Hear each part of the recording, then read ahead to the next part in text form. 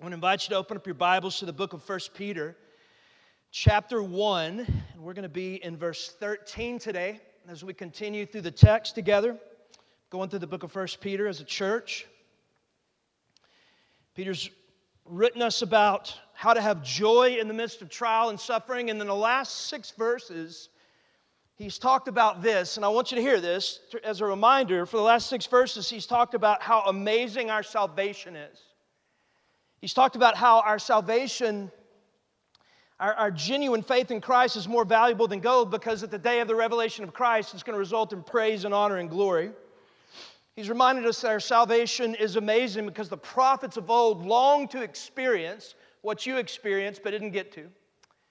He's reminded us that our salvation is amazing because the angels long to experience, but they never will. And so for 6 verses, he's describing how unbelievable it is that you and I are saved. But then in verse 13, his language changes. And he starts speaking in the imperative, which is a fancy way of saying, okay, in light of this amazing salvation, here's what you need to do. In light of your salvation, here is your and my response. And what he's going to show us is that if you've been forgiven through Jesus Christ, if your sins are forgiven, I want you to hear this. If your sins have been forgiven, you are free from condemnation. But if your sins have been forgiven, you are not free from obligation. And that our salvation demands from you and I a response. And at the end of the day, church, that makes all the sense in the world. Because what did Jesus do in order to purchase our forgiveness of our sins? What did He do? He died, right? He died. He shed His blood on a cross so that you and I could be forgiven. And since He died for you, should your response and my response not be to live differently for Him? Let me give you an illustration of what I'm talking about. There's a movie that came out about 20 years ago. It was called Saving Private Ryan. And I'm about to ruin the end of the movie for you if you've never seen it, but I'm too bad you've had 20 years, and so I apologize for that. So the movie's about this private. It was one of 4 brothers. All of them were in the military during World War II. 3 of them died. So the United States Army sends in a squad of Army Rangers to find this Private Ryan and save him, bring him home to his mother, because he was the last living son. And through the course of finding him, it's like finding a needle in a haystack. Several of the Rangers lost their lives, and the captain that was ultimately in charge of the expedition gave up his life so this saving Private Ryan, this Private Ryan could make it out. The movie begins where you don't realize it at the time, but it's Private Ryan, and it's 50 years later. He's an old man. And he's at the cemetery there on Normandy where this captain was buried. He sees the headstone of the captain that gave his life for him. He runs to it and falls down, collapses in front of the grave. Begins to weep bitterly. His wife runs to him, puts her hand on him and says, "Are you okay?" And he looks up at her, tears streaming down his face. And he asks her the question, "Am I a good man?" And she said, "Of course you're a good man." And then he asked her the question, "Have I lived a good life?" And she said, "Yes, you have." Well, church, why was the old man asking those questions? Am I a good man? Have I lived a good life? I think he asked those questions because it hit him in that moment that this guy that was laying in his grave gave up 50 years of his life so that he could have 50 more years of life. It hit him in that moment that this guy laying in the ground gave up a wife and kids and grandkids so that he could have a wife and kids and grandkids. And when that reality hit him, the question that came screaming out of his heart was, have I lived a life that was worthy of the sacrifice that was made for me? And that's exactly what Peter's doing here in this text. He's reminding us that we have a Savior that died for us. Look, not that we can have 50 more years of life, but you and I have a Savior that died for us so that you and I could have eternal life. And so how much more? Before that eternal life begins, should we be asking the question, am I a good man? Am I a good woman? Am I living the life Not for the purpose of morality, but am I living a life that is worthy of the sacrifice that was made for me by Jesus Christ? And so let's read this together. 1 Peter chapter 1, verse 13. Peter says, therefore. In other words, over the last 6 verses, he's been saying your salvation's amazing. Your salvation's amazing. It's unbelievable. He goes, therefore, here's what we're going to do. It says, prepare your minds for action. Keep sober in spirit. Fix your hope completely on the grace to be brought to you at the revelation of Jesus Christ. And as obedient children, do not be conformed to the former lusts which were yours in your ignorance. But like the Holy One who called you, be holy yourselves in all your behavior. After 6 verses of saying how amazing your salvation is, he stops and he says, this is your response, this is your obligation. You're to be holy in all your behavior. Now, if you didn't grow up in church or you're new to the church thing, that word holy is kind of a church word. You don't hear it much outside of the church. And so I want to give you a definition of what holy means, because Peter's saying this is our response to our salvation. Holiness, the definition of holiness means to be set apart for one singular purpose. If you look at the original language, that's what it means. It means to be set apart for a single purpose in your life. And so, church, to be holy means to be different than the world. To be holy means that you act different than the world. It means you think different than the world. It means you respond different than the world. To be holy means you're set apart for a singular purpose of glorifying and worshiping and serving the Lord. Okay? Now, what Peter's showing us here today, one, is that holiness is the obligation of our salvation. But check this out. The other thing he's showing us is that holiness is going to be the evidence of your salvation. Holiness is going to be the inevitable result of the fact that you are saved. Let me show you what I mean by that. When I first interviewed with the pastor search team to be you guys' pastor here at Sagemont, one of the things that they did not tell me was how many hurricanes you people have in the city. I'm from Austin. We didn't ever pay attention to hurricanes. We vaguely knew they happened. But I got here, and I've been through a couple of them. They were mild, but there's a lot of hurricanes in this place. I didn't know that. Now, for the sake of my illustration today, I want you to imagine that next weekend, after Thanksgiving, there's a Category 5 monster hurricane that's going to hit the city of Houston. And you think, well, that couldn't happen. It's 2020. It could happen, people, all right?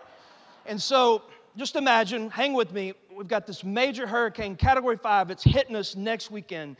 But we decided, even though the brunt of it's going to hit Sunday morning, we decided we're godly people, we're coming to church, for crying out loud. We're going to do it. Even in the midst of a Category 5 hurricane, we're coming. But on the way to church, as I'm coming out there, going through a Category 5 hurricane, my truck breaks down about a mile away. Now, that would never happen because I drive a Tundra. But anyway, that's for another sermon, another day. But for the sake of my argument, I break down, Category 5 hurricane, truck breaks down about a mile away, and so I have to walk the last mile to get to church through a Category 5 hurricane. Now, when I step up on the stage, because I just get here in time to preach, and I walk up on the stage, and I come up and I say, guys, I'm sorry I'm late. I just walked through a mile in a Category 5 hurricane. But as I said that, you looked, and my hair was still perfect. That sounded bad. My hair looked good, right? My hair is not perfect, but my hair looked good. You know, it wasn't blown around or anything. And then you look at my sports jacket, and it was dry.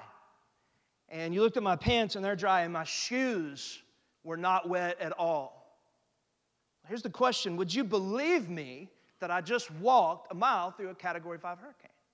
Well, no, you wouldn't. Why? Because if you walk through a Category 5 hurricane, there's going to be evidence. You're going to be affected.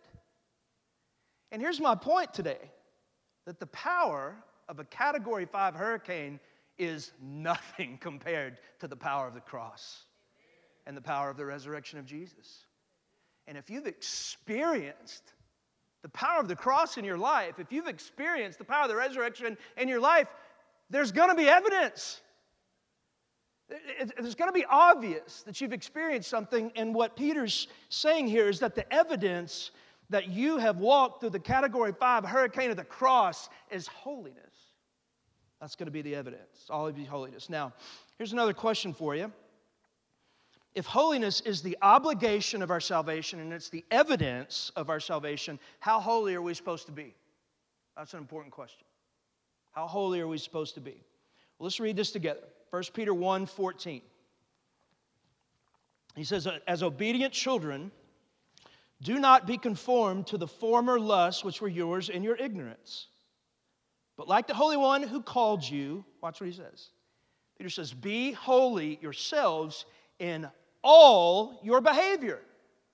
Now, wow, Peter. He says that our response to this great salvation is we're to be holy, but then he says we're to be holy in all our behavior, that we're to look at all of our lives as set apart for the singular purpose of glorifying God. That means that we do crazy stuff, like we look at our words and our language as holy. That we don't watch our speech and keep our speech pure just because we're moral people, but we do it because even our mouths are set apart for the singular purpose of glorifying God. Young folks, it means in your dating relationships that you even look at your dating relationships as holy. It means it ought to change the way you physically interact with each other. It ought to change when and how and where you spend time together. Not because you're just supposed to be a good kid, but because you have been saved and you've been set apart for the singular purpose of glorifying God in your life. It means that ought to change our marriage. We're going to look at our marriage as holy. It changes the way we talk to our spouse. It changes the way we serve our spouse. It changes the way we forgive our spouse. Why? Because our marriage is holy, and as two holy people in a marriage, it ought to completely change the way we interact and be set apart for the singular purpose of glorifying God. It ought to change the way we deal with our finances, the way we view money, the way we spend money. Because we realize that God has given us everything we have. And so when we realize that we are people that are holy and that we're called to be set apart, we'll even start looking at our finances as something set apart for the singular purpose of glorifying God. It changes everything. Peter says this is the response, that we're going to be holy in all our behavior. But check this out. Some of you are like me and you hear that word holy and you start getting a little uncomfortable. Amen. You hear the word all, and you get real uncomfortable. That we're to be holy in all our behavior, and like, wait a minute, Peter, that's pretty intense. So back in the day, we used to sing a song in church called I Surrender All. Y'all, anybody remember that song? I surrender all. Been around church long enough? I surrender all. I surrender all. All to thee, my blessed Savior. I surrender all.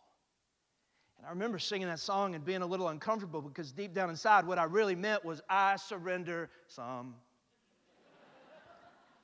And then on like really good days, I'd still be uncomfortable because what I meant was I surrender most, right? And then I'd be uncomfortable on really, really good days, like awesome days. I'm walking with Jesus, crushing it with Jesus, because it would be more like I surrender all but that one thing, But that's the call. That's the call.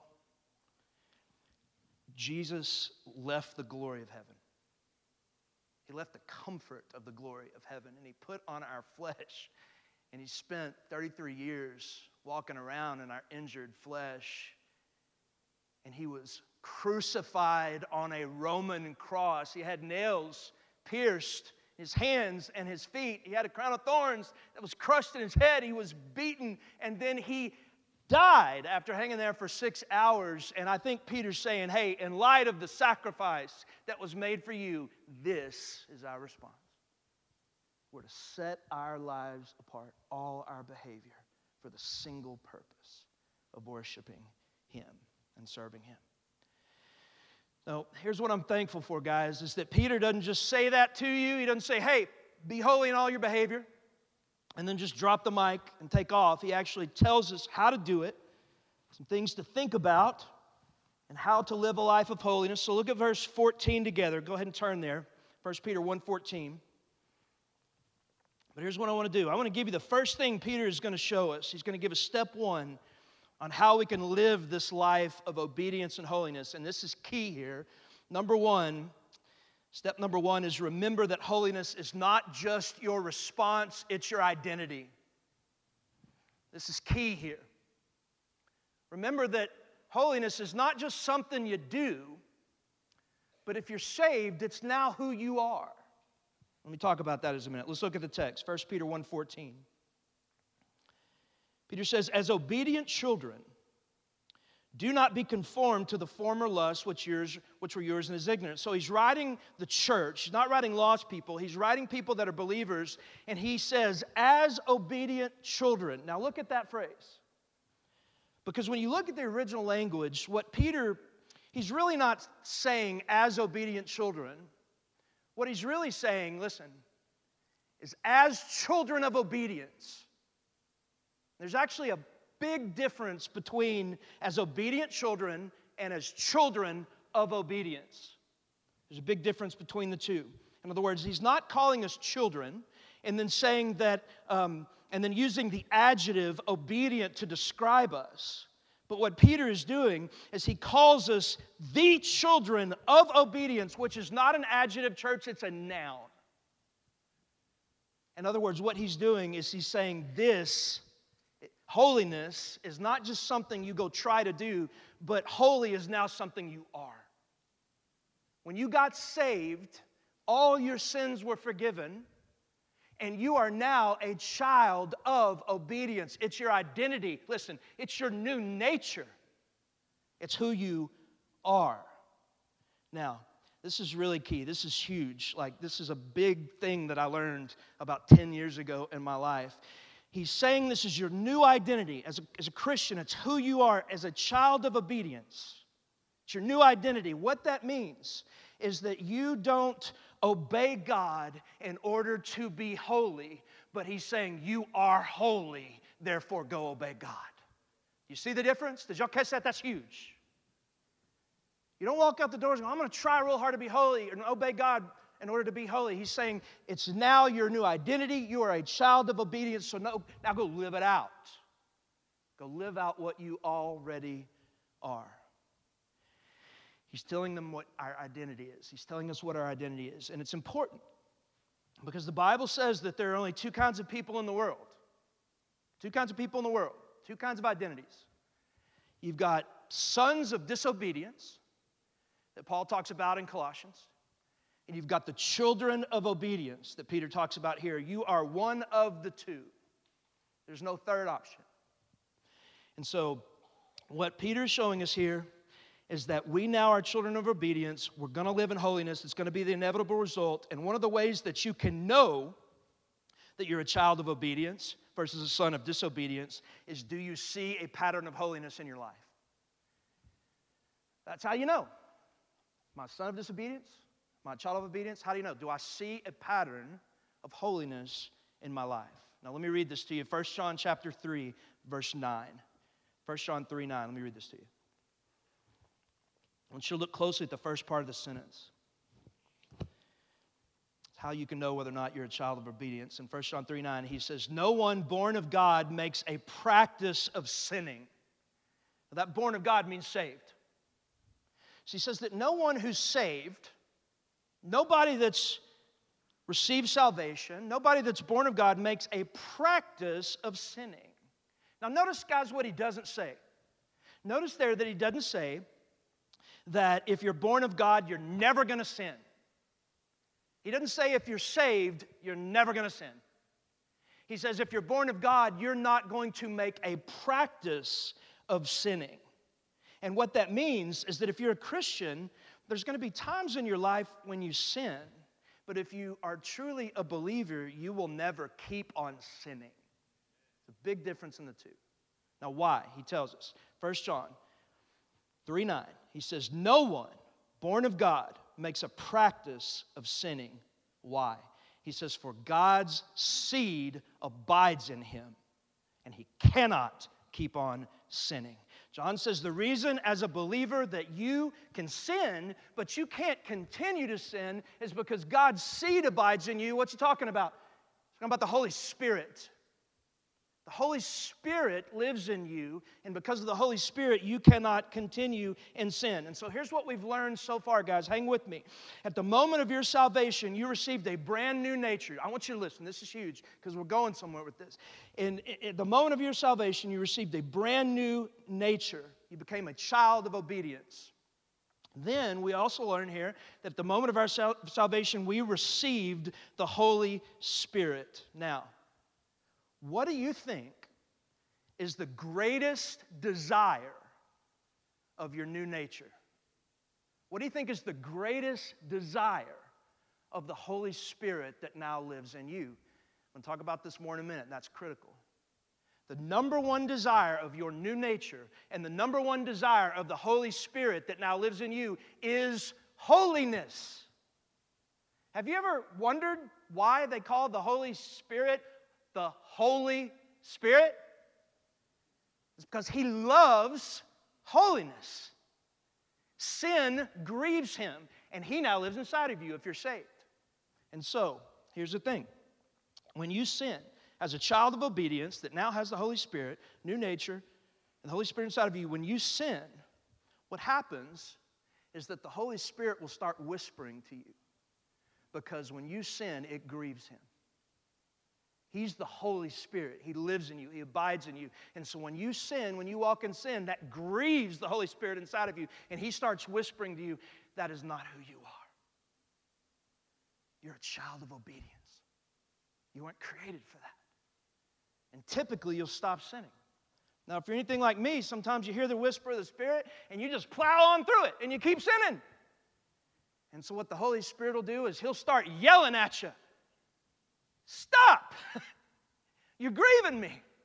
This is not who you are. It's not your identity. You have a new nature. This ain't it. Stop. And you'll hear the call of the Spirit, and you'll stop sinning. And then if you're anything like me, sometimes you keep on going, then the discipline of the Lord comes into your life and makes you stop. But that's a sermon for a different day. But the point is this, is because you have the Holy Spirit inside of you, you cannot continue in sin. As a believer, guys, I am very capable of sinning, but what I've personally found is that I am completely incapable of continuing in my sin because of the Holy Spirit inside of me. Okay? Now, that's what he's saying. He's saying you're a new creation, you have the Holy Spirit, and so you will not continue in sin. Obedience is now your identity. It's going to be a part of who you are. Now he continues. Look at verse 14. He says, as obedient children, do not be conformed to the former lust, which were yours in your ignorance. So he says, new nature here. New nature, you're a child of obedience. And so he says, do not be conformed to your former lust, which were yours in your ignorance. There's another translation there of 1 Peter 1:14, and I want you to check it out here. It says, as obedient children, do not be directed by your former passions. So again, he's teaching us how do we walk in holiness. He says you've got a new identity, and then he says don't be directed by your old passions. What's he talking about, church? He's talking about the evil desires that we had before Jesus. He's talking about the lust, the desires, the evil desires we had before the Lord.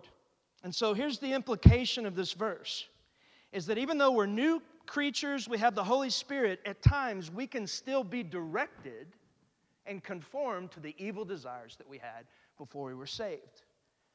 And that was kind of a shock to me when I first got saved. Because I thought that the moment of my salvation, God would completely take away all my evil desires. I really thought that was going to happen. But He didn't. Now, sometimes He does. I talked to a guy the other day that was an alcoholic for years before he got saved. He said, Matt, in the moment of my salvation, he said, I got saved, I trusted in Christ. He said, literally in that moment, the Lord took away every desire I ever had to drink, and I've never touched the stuff since. He said, so sometimes God will remove your evil desires, sometimes He won't. And even though you're a believer that cannot continue in sin, you'll still have them. Now, guys, if you don't believe me that you still can be conformed by evil desires in your life, I want to talk about one of them that a lot of us are still conformed to and are directed by, and it's called gluttony. Y'all know what gluttony is? Gluttony is when you overeat. Intentionally, you overeat. And it's in the Bible, and it's actually kind of a big deal. It's like you eat more than you should. I had a guy get mad at me in the first service. He goes, man, why you got to talk about gluttony right before Thanksgiving? And I'm like, I didn't even think about that. Overeating's a sin. It's a big deal. It's one of the 7 deadly sins. We don't talk about it in church, but we do it. And if you don't believe me, think about this. On the day that on the day you became a Christian and you received the Holy Spirit and became a child of obedience, you went to a fancy steakhouse. Did you still have a desire to throw down on a double chocolate fudge sundae after you ate half a loaf of bread of garlic bread and 2 starters and a T-bone steak, right? Maybe I'm the only one. Like I sometimes do. It's because even though we have the Spirit, at times we are directed by these evil desires. Anger, I've been angry. Ever dealt with covetousness? You ever dealt with lust? We are still able to be conformed to these evil desires before we were saved. And so here's the question. How do we not be conformed to them? How do we not be directed by our evil desires? Well, guys, here's the thing. First thing you got to do is you have to recognize what those evil desires are. That's like the first step. Is you got to be honest with yourself and realize, okay, I still have desires that I'm sometimes conformed to. You go, I have those. Now, what are they? You got to recognize what they are before you can do what I'm going to teach you next. And for some people, that's easier than others. And I'll show you what I'm talking about. Story I'm pretty familiar with in the Bible, y'all are too. It's the story of prodigal son. The story of the prodigal son has 2 brothers in it. And there's really 2 prodigal sons in the story of the prodigal son. One of our pastors has been teaching on it on Wednesday night. You have the younger brother, and the younger brother had a sin pattern that was really obvious. They were very external. They were easy to see. The guy came to his father and said, I wish you were dead, and took his inheritance and went to a faraway land, squandered his inheritance on prostitutes. And so the younger brother had these really obvious external sins, but you have another brother who was an older brother. And Jesus showed us in that story that he has just as big a sin problem as the younger brother. But the problem is that the older brother didn't realize he was a sinner. He struggled realizing his sin because his sins were on the inside. Stuff that's easier to hide. Stuff like self-righteousness and pride and entitlement. And he was angry. He just didn't show it as much. He kind of kept it inside. It was more passive-aggressive. Okay? Now, one of the things I'm realizing in my life is that everybody sort of has a tendency to lean towards one of the 2 brothers. Be a good subject to talk about at lunch. You a younger brother type, or are you an older brother type? I'm kind of a younger brother type. I'm totally capable of sin, and when I sin, right? And younger brother types, they're the ones, again, the sin is easy. It's external. These are folks that deal with like sexual sin or lying or foul language or addiction or stuff like that. But you got to be careful because younger brothers can have external sin that aren't those crazy foul ones. You know, you maybe don't watch rated R movies. You know, you don't drink, you don't chew, you don't go with girls that do, but you're mean as a rattlesnake. It's gossip. It can cause division. You know, those are younger brother type things. External sin, they're very easy to see. But the other type of person is an older brother.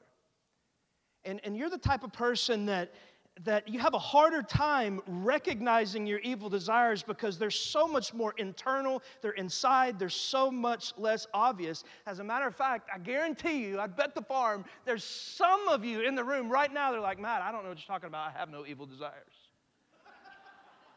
I know the younger brothers just laughed. You're an older brother, you're like, Matt, I'm good. I got nothing. So let me help you out here. I'm not trying to dog on you because we all got issues. But if you're an older brother and that's what you're thinking right now, you got no evil desires, here's your evil desire. It's called self-righteousness. It's called pride. And Jesus had a big problem with both of those, so we're all on a level playing field here, but I'm almost done, guys, so hang with me, here's the point. We all have evil desires. We all have passions that we have a tendency to be conformed to even after our salvation. So step one is be honest with what they are, recognize them. Then, once we recognize what they are, if we see that thing bubbling up in us, everybody listen, don't miss, this is huge. When you see that thing bubbling up in you, step number 2, first is realize your identity. Step number 2 is to redirect those passions. Now, what do I mean by that? What do I mean? What did I tell you was the greatest desire of your new nature? It's holiness. The greatest passion of the Holy Spirit in you is holiness.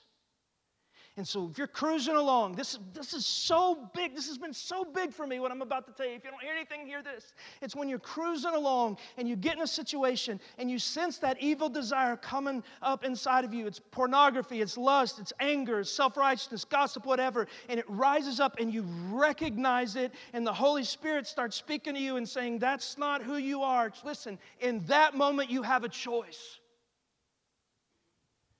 You can choose to satisfy the evil desires of your old nature. Or, in that moment, you can choose to satisfy the desires of your new nature.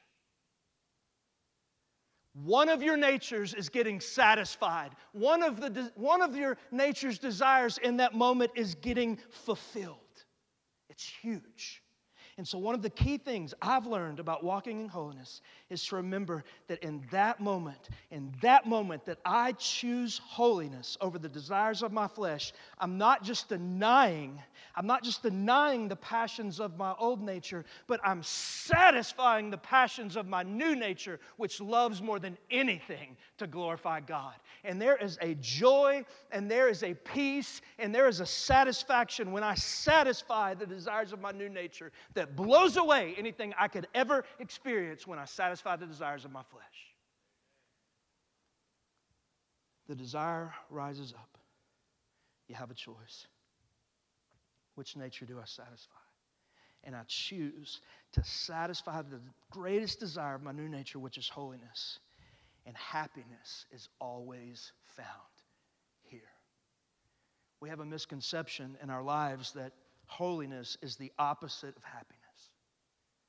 We have bought the lie that if we choose holiness that we're somehow missing out on life's best. But the Bible is screaming from the rooftops that the greatest experience of happiness is not found in satisfying the desires of our flesh, but when we satisfy the desires of our spirit. And the Spirit rejoices and says, well done. And a peace and a joy comes over you. And it's always better. I listened to a podcast this week. It's about a young man that was struggling with same-sex attraction. He was a Christian. Because he was a follower of Jesus, he made the decision, I'm not going to be directed by the former lusts, my former lusts, which were mine in my ignorance. He made the decision that I'm going to satisfy the desires of the Spirit, my new nature that now lives in me, and I'm going to live a life of sexual purity for the rest of my life.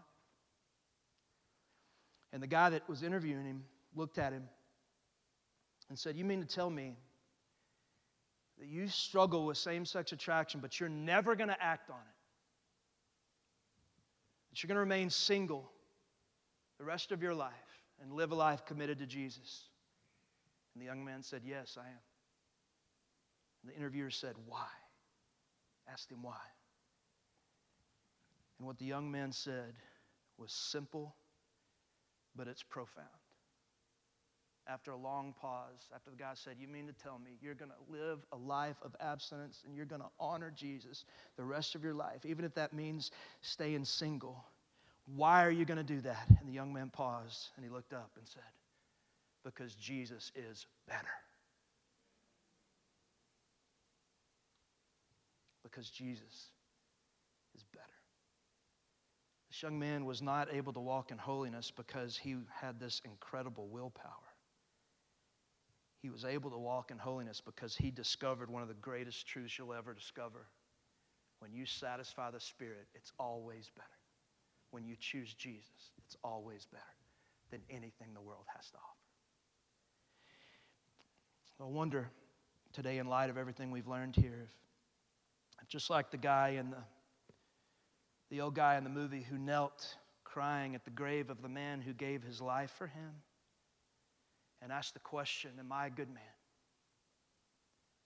Am I living a life worthy of the sacrifice that was made for me? I wonder how many of us, church, maybe you've been going to church a long time and you're a believer, but maybe it's time that today you went back to the place where your Savior died for you. Go back to the cross. Go back to the empty tomb, and with tears in your eyes, hit your knees and look up and ask that same question, am I a good man? Am I a good woman? Am I living a life worthy of the sacrifice that was made for me?